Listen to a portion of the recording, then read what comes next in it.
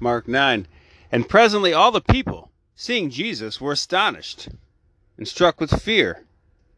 And running to him, they saluted him. And he asked them, What do you question about among you?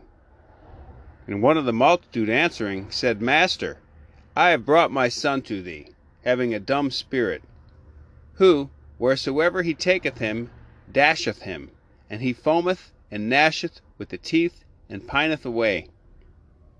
And I spoke to thy disciples to cast him out, and they could not. Who answering said, O incredulous generation, how long shall I be with you? How long shall I suffer you? Bring him unto me. And they brought him.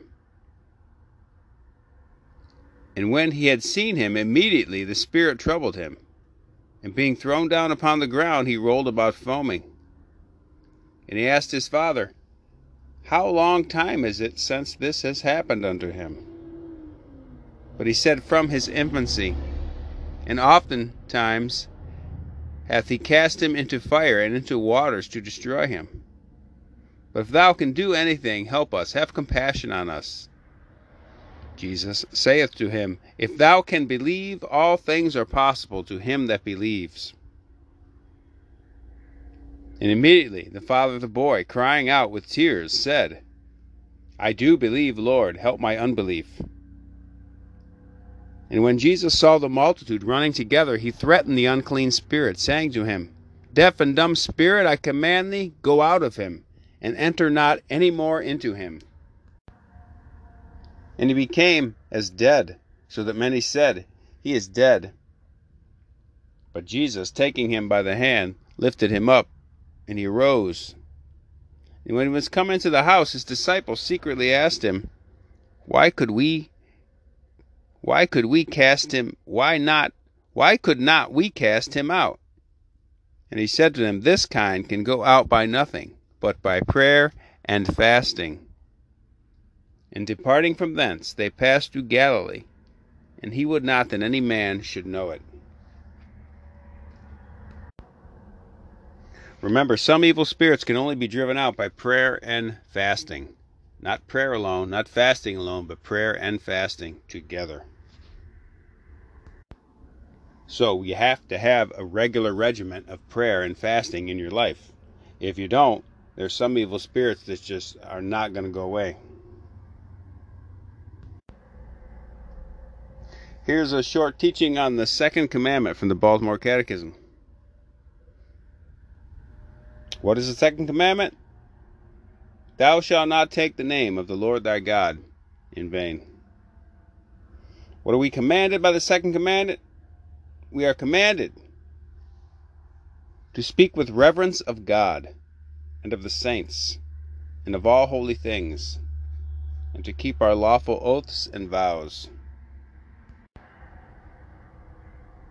What is an oath? An oath is the calling upon God to witness the truth of what we say. When may we take an oath? We may take an oath when it is ordered by lawful authority, or required for God's honor, or for our own or our neighbor's good. What is necessary to make an oath lawful?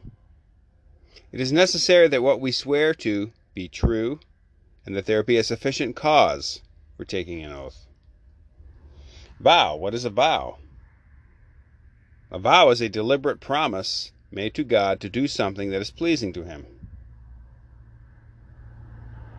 Is it a sin not to fulfill our vows? It is a sin, mortal or venial, according to the nature of the vow and the intention we had in making it. And finally, what is forbidden by the second commandment?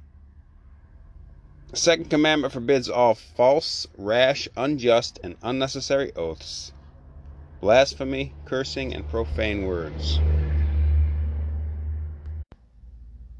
Okay, second commandment. Do not take the name of the Lord thy God in vain. Watch those oh my gods, okay?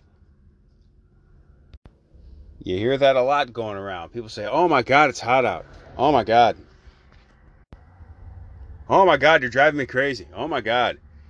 That's not how you use God's name, okay? That's an example of taking God's name in vain. Got to knock that kind of stuff off. When we use the holy name of God, Jesus, we got to use it reverently. The utmost respect, not carelessly and worldly. Latin word for the day.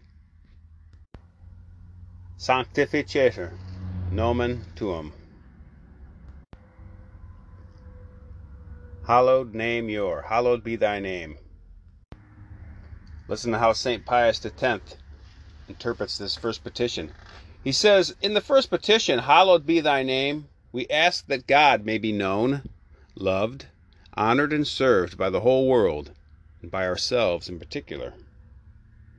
We intend to beg that infidels may come to the knowledge of the Lord God, that heretics may recognize their errors, that schismatics may return to the unity of the Church, that sinners may repent, and the just may persevere in doing well.